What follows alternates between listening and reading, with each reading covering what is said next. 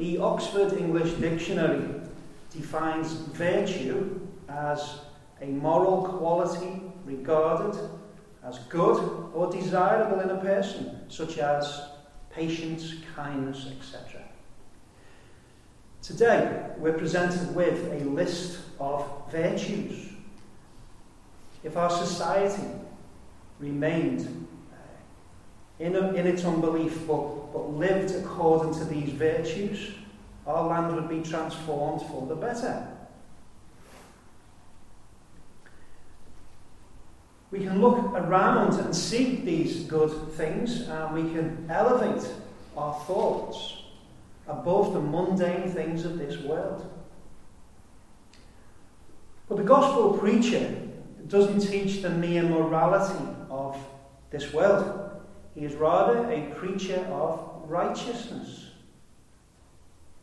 So while Paul encourages people to think on these higher things, his real responsibility is to get people to look at Jesus Christ, because it's in him alone that we see all these virtues exhibited to perfection.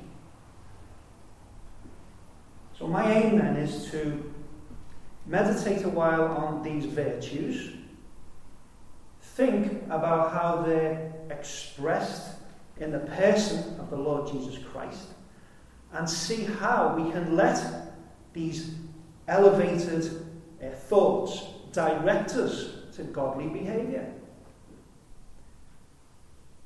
We have a list before us. It's Paul's list.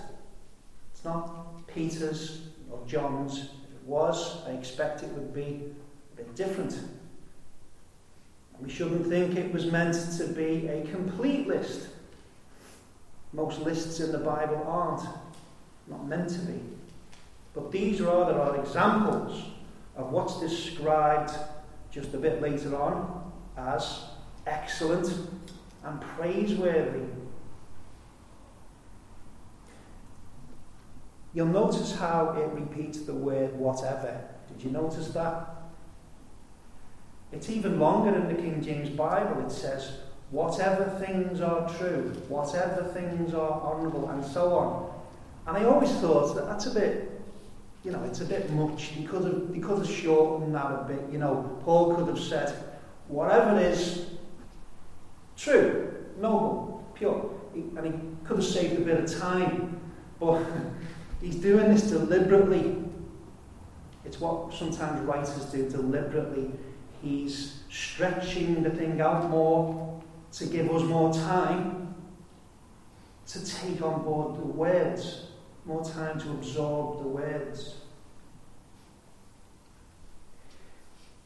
It's a mercy of God that he brings about good behaviour in people who are outside his kingdom. Now, if he allowed mankind to act all out all the desires of their hearts, this world would be impossible to live in.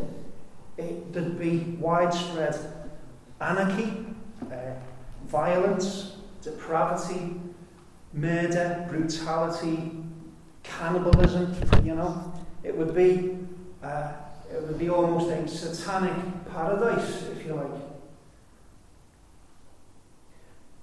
When we see love or kindness in the unconverted people of this world, that's your relatives and your friends, we should view them as examples of God's mercy.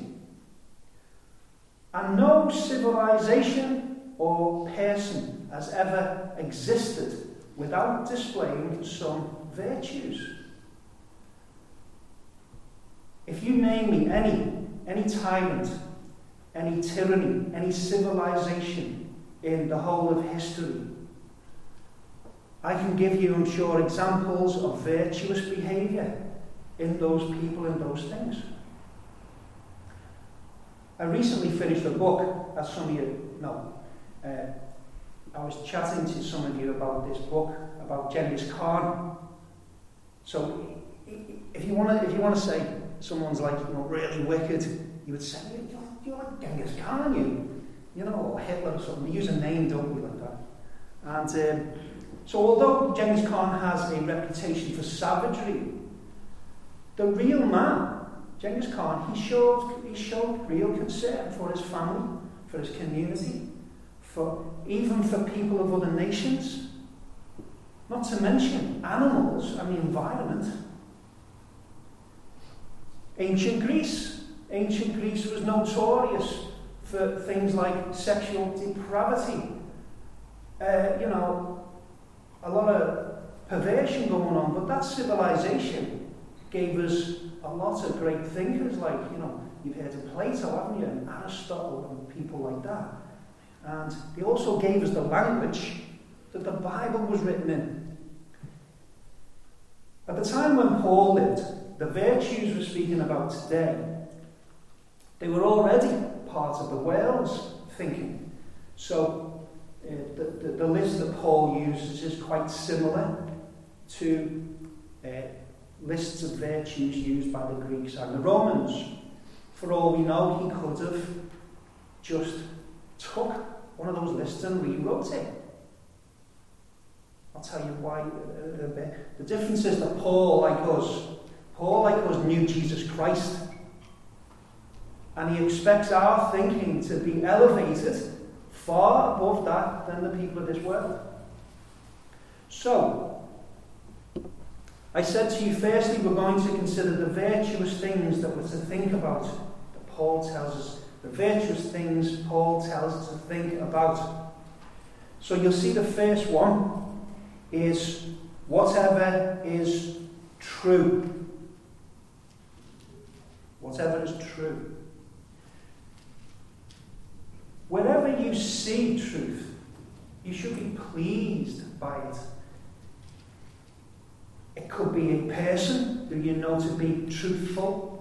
It could be some other source of information that has been shown to be only communicating truth. Where you see truth, you don't see dishonesty.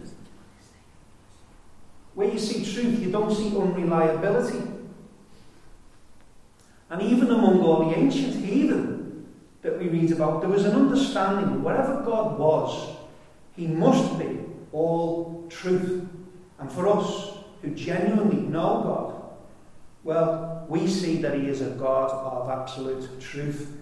And to see truth in this world anyway is to see a reflection of the characteristics in the heavenlies.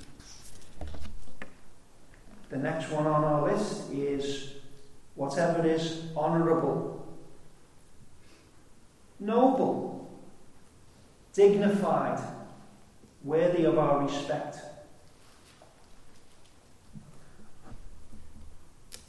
I'm not much of a monarchist anymore. I don't really have a strong opinion, but I just can't help being impressed by the British monarchy.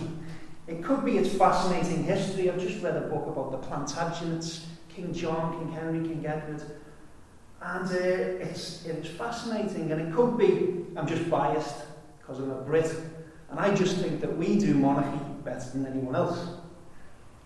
But I think what impresses me most of all is that just the sheer majesty of it all. At particular times, like recently with the death of the Queen, people's thoughts are quite naturally lifted up. They stop and they think about something beyond them. Their thoughts are raised above the mundane things for a short while. When the Queen's coffin was lying in Westminster Abbey, did anyone see that on television? Lying there, and there's a big queue, and people are filing past. 250,000 people stood in a queue. Can you imagine that? 250,000 people formed a queue. it's unbelievable. They just wanted to file past this coffin and show their respects. You had young girls, you had old soldiers, you had people in wheelchairs, you had young lads tattooed all over the place, you had male, you had female, you had black and white, and Some spent an entire 24 hours standing in that queue, shuffling forward. 24 hours in that queue. Why? So they could bow their heads for a few seconds to honour Her Majesty. A person they didn't personally know. Well, that might not describe you. You might be anti-monarchist, I don't know.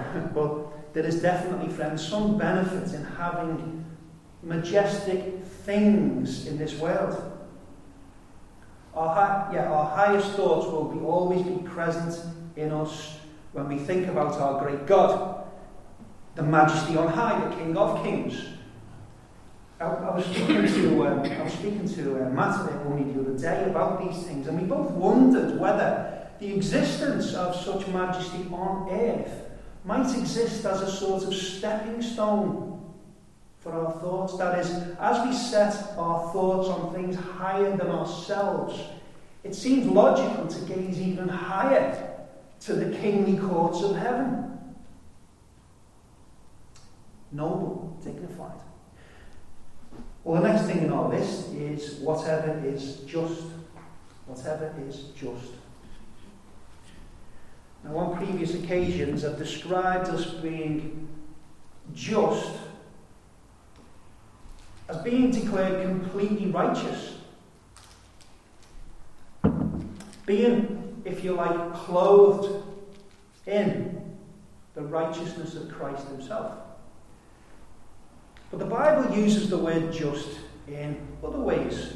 So it uses it to describe simply being good.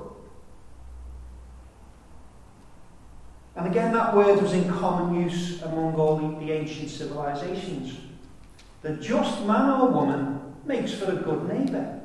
That they are a model citizen. They contribute to their societies being more civilized. And among the Jews, there's a philosopher guy called Philo, and he said that being just was the best of all virtues. To him, to be good was the cardinal virtue. To be just, you see, was to be conformed to the standards of God himself. High things, whatever is pure, comes next on the list. Whatever is pure. We all have an idea of what pure means, I think. It reminds us of things which are wholesome. Things which haven't been contaminated with impurities. Paul encourages us to find people or things which are pure. And as we look at them or meditate on them, our hearts will be stirred. We'll appreciate the value of purity. We'll see how a God of all purity creates purity in this world so that we might see something of him in his creation. The next one on the list is whatever is lovely. Whatever is lovely. This word lovely has a range of meanings. It means things which bring pleasure.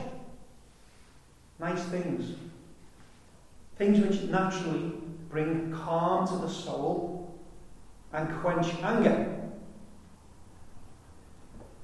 When the Jews decided they wanted their Bible, the Old Testament, when the Jews wanted it translating into Greek, they chose this word lovely to describe the beauty of Queen Esther. So it describes beautiful things. What lovely things have you seen in life, friends? What lovely things have you seen which have stirred your soul, which have lifted your soul up? Just remember, it's God who gives gifts to men. It's God who gives not just spiritual gifts, but he gives gifts to other people. Gifts in, art, music, architecture. I mean, have you never felt amazed at some work of art? Have you never had your emotions stirred by a piece of music? Have you not been impressed by some magnificent cathedral? Who's the same guy? By a magnificent cathedral? Well, maybe for you it's something else. Maybe for you it's something in the natural world. Maybe it's something in the natural world. Some lovely creature God's made. Some great landscape He's carved out. Perhaps it's that young man or young woman who you met a long time ago, who inwardly and outwardly were beautiful, and they impressed you so much you went and married them. Maybe that's what it is for you. Loveliness. The next thing on our list is whatever is commendable. Whatever is commendable. It sounds like loveliness is mostly about visual appeal, and so we can think of being commendable as things that sound good. Some people have defined this as fair spoken or fair sounding. This word could be translated admirable. It's being translated here as commendable. The King James Bible says of good report. I think these translations are good. It refers to anything which is well spoken of. If someone recommended to me some good book, I might go and buy the book and read it and be impressed and then recommend it to someone else. That's one of the ways that good Christian literature is distributed and made known. A fellow believer might speak well of someone and tell you they're someone of great integrity. And in paying attention to such characters, you'll find that it will benefit your Christian walk. Now, you might receive a recommendation about someone which ends up being very wide of the mark, but at the very least, things or people which are highly spoken of, we should at least consider them.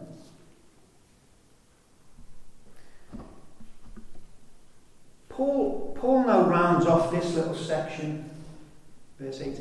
Paul rounds off this section by summing things up. He says, in a nutshell, he said, whatever is excellent, whatever is praiseworthy, think about those things.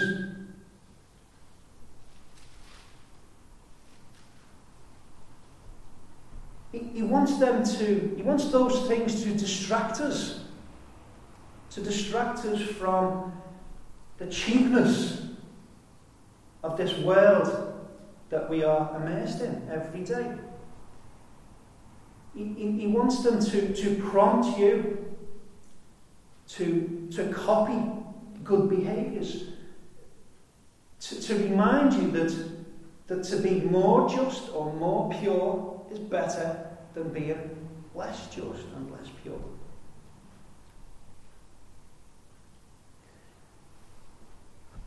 We've looked at the list of virtues then, and I want to now think about Jesus Christ as the very highest expression of those virtues. Jesus Christ is the very highest expression of these virtues. I said to you, didn't I, the words of Paul here, they're very common at that time. I was reading a book recently written by one of the emperors of Imperial Rome. The emperor was called Marcus Aurelius. If you've seen the film Gladiator, a great film by the way, the king at the beginning was Marcus Aurelius. He was no friend of Christians, I can tell you, but he was very religious. He belonged to a group called the Stoics, and he wrote this book just called Meditations. And it's full of the same type of language about being just and pure and so on. Okay. Now the apostle, it seems to me, seems to have chosen those words deliberately.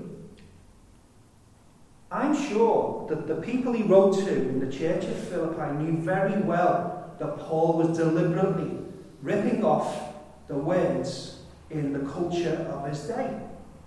And I'll offer some reasons why Paul might want to do that. Why might he want to take the measly thoughts of, the local philosopher and encourage the Christian to think about those things? Well, at the most very basic level, he was encouraging Christians to look for good in the world around them, because it would prevent them becoming too cynical. It would prevent them from thinking, the world and all its people, they're all, absolute scum of the earth. I don't want anything to do with them. They're all completely bad. And so by looking for little bits of good out there, they become better citizens.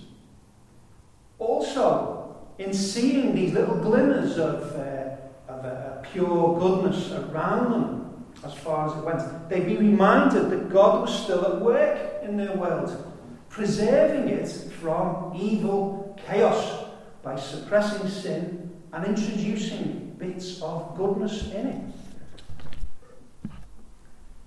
Also, as the Christians looked around them and saw things which were good and noble, it would be an encouragement to them to consider how they should exceed the world in all those virtues. They should be miles better. And in recommending that they raise their sights to better things, it would remind them that yes, the highest and most perfect expression of all these virtues was to be found in the Lord Jesus Christ. Now, we know Paul. We know Paul. We know his doctrine. We know he never preached to sinners they should simply try to mend their ways. He would never preach to them, you need to turn over a new leaf. Definitely not. Paul was not a preacher of mere morality. Paul was a preacher of righteousness. This letter is full of exaltation of Christ. All his writings are like that. He even tells the people in the very next verse to pay attention to what he taught them about Christ. He's bringing Christ into it. This is where he's taking us. Our thoughts can be lifted up by considering admirable things in this world, but he wants his hearers to remember the very highest level of virtue talked about by all these philosophers is found in a person, one person only, and that is Jesus, who is the Christ. The Son of God, friends, is all truth. He speaks nothing but truth. He described himself as the truth. The truth. When we listen to the words he spoke on earth, when we listen to the words he inspired in the people who wrote this amazing book of ours, we have absolute confidence we're listening to the very truth of God himself. The Son of God is also all honourable. He is noble. He is a monarch above all others. Our Queen had all the trappings of her reign removed, stripped from her before she was lowered into the grave. In life, this Queen of ours exceeded probably every monarch who had come before her in history, and yet in death she awaits the resurrection, if you like, in the queue, like everyone else, like every common man, like the very poorest of men. Not Christ. The Son of God is all just. He is all just. He is perfect in righteousness. He is the standard by which all creatures are measured. The scriptures call him the holy and the just one. This is why sinful men and women are told that Christ is the righteous one who died for the unrighteous people. It's us. The Son of God is also all pure. The animals of the temple, which would point to Christ, had to be without any blemish. Without blemish. The Ark of the Covenant, constructed to picture all manner of doctrines about Jesus, was covered inside and outside with gold of the highest purity. Nothing less was good enough to represent his spotlessness. The Son of God is all lovely. Now, when he walked this earth, he looked outwardly like any other man. But inwardly, the beauty of the Godhead shone brightly, and having been resurrected, we now know he lives in a state of radiant beauty. The psalmist tells us, I can't remember which psalm, the psalmist tells us, I only want one thing. I want to live with God forever and look on his beauty. Wow. And then the Son of God is all commendable. He is to be admired. From the day of creation, men have spoken highly of him. The prophets commended him with great expectation. The apostles who walked with him on earth spoke about him as a man of the highest worth. The church since then, its untold millions of members, the church has honoured him in their testimonies. Above all, God in heaven himself presented Jesus to the world as his beloved Son, in whom he took great pleasure. What a commendation. Excellence. Worthy of praise. Who else in the whole of creation, friends? Who else is more excellent and more worthy of praise than our beloved Saviour, Jesus? Now, for those of us here who've received the truth, we do well to take time to consider, people and things. Those things which transcend this existence of ours, higher things, whenever we see them. But we never stop there. Our inward vision steepens, and we behold the risen Christ. Now, I said I would finish by speaking about how these high thoughts are to affect us. How are these elevated thoughts about good things, even in unconverted people or things, how can they affect us? How are they meant to? Paul has spoken about meditating on higher things. Most especially, he would have you and me think about God the Son. But it was never God's purpose for us to exist, in a state of blessedness, to just carry on through life and be happy in the Lord. It's not quite enough. And Christians who have a keener understanding of doctrine or the work of Christ, they are perhaps more prone to this. They maybe grasp the nature of God a bit better than other people, and if they do, it's a gift of God, but they can become complacent. Some of them will feel that they've grown as a Christian. They're on another plane now, another plane of Christian experience, and they can comfort themselves with those thoughts, and some of them will become lazy Christians. Paul now reminds the Philippian believers of their duty. All very high sounding language so far, but now he says, let's talk about your duty in verse 9. He says, all the stuff I've taught you, do it. Do it, he says.